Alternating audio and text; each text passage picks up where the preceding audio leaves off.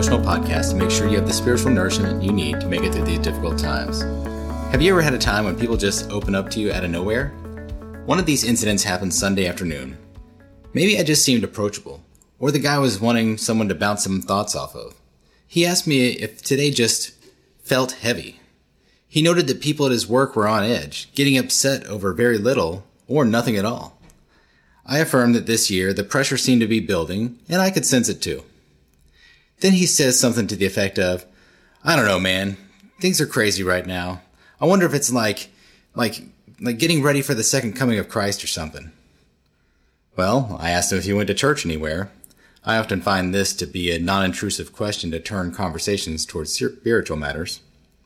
He replied no. Then I asked him if he wanted to know what the Bible says about the last days. He asserted that he did, and I prefaced the passage noting that it was written almost 2,000 years ago. So I turned him to 2 Timothy chapter 3, verses 1 through 5.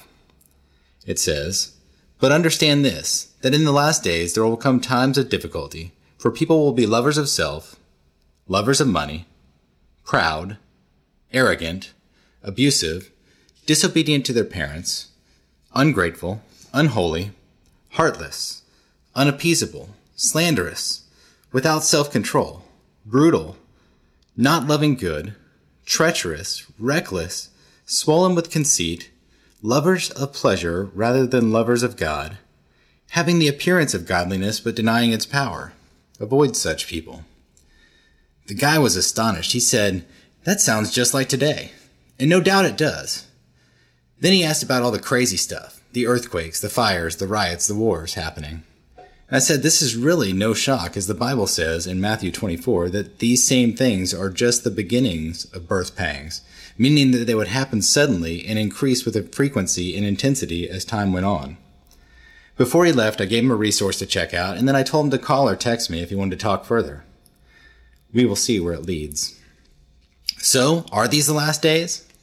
The description of society above that resembles our own was commonplace in the Roman society as well, and rampant before Rome fell. Worldwide, earthquakes happen all the time. We are just more aware of them through tracking in the news. War and violence have also been the norm for human society since the garden. A story in the New York Times stated that of the past 3,400 years of human history, only 268 of them have been in peace. That's only 8% of history. The wars now are bigger, with more powerful weapons, more deadly, and have more news coverage. In fact, right now the Council on Foreign Relations is monitoring about 26 armed conflicts worldwide. It certainly sounds a lot like what Matthew warned us about. But Scripture also indicates that the last days actually started when Jesus came the first time. Hebrews chapter 1, verses 1 and 2 says, "Long ago, at many times and many ways, God spoke to our fathers through the prophets. But in these last days he's spoken to us through his Son, whom he appointed heir of all things, through whom he also created the world." The long ago and at many times and many ways, speaking through the prophets, he's referring to the Old Testament. What we have through the New Testament is what was recorded in the quote-unquote last days. So if the coming of Christ started the last days, how much longer are they going to last? When is he going to return? What is he waiting for? Don't grow faint. This same question was asked by the church in the first century. 2 Peter chapter 3 indicates that there are even those mocking the church about the return of Christ. When is he coming? But verses 8 and 9 encourage us. They say, "Do not overlook this one fact, beloved, that with the Lord 1 day is as 1,000 years, and 1,000 years is a day. The Lord is not slow to fulfill his promises, some count slowness, but is patient toward you, not wishing that any should perish, but that all should reach repentance." The Bible is also clear that the Lord will not strive with man forever.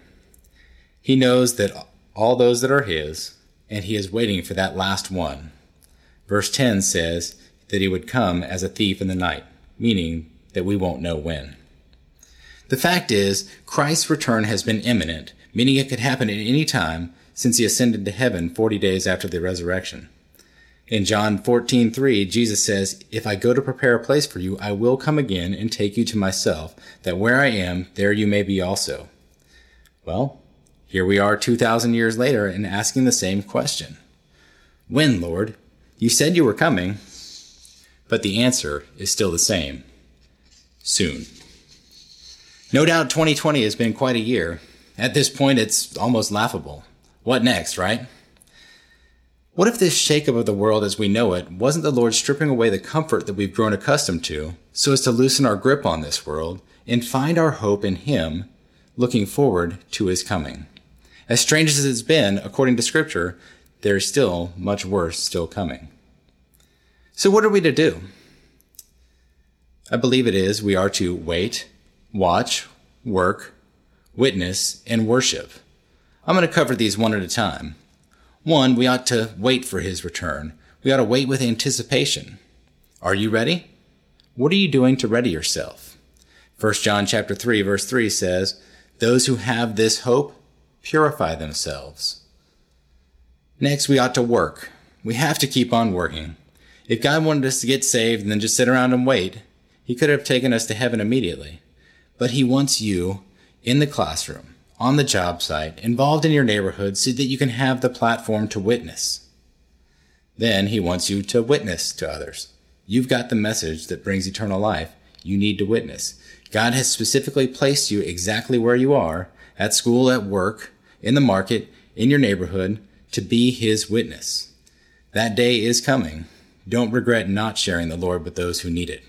You need to look for opportunities and steer those conversations towards the Lord. Then we need to be watchful. While we may never know the day or hour, we may certainly know the season. Being watchful ought to give urgency to our witness. All the while, we need to worship. We need to fix our eyes on Christ, the author and perfecter of our faith. So let's do that now. Heavenly Father, we want to thank You for the blessed hope of Your imminent return for the church. Because of that, we can thank You for shaking us up to get our attention now.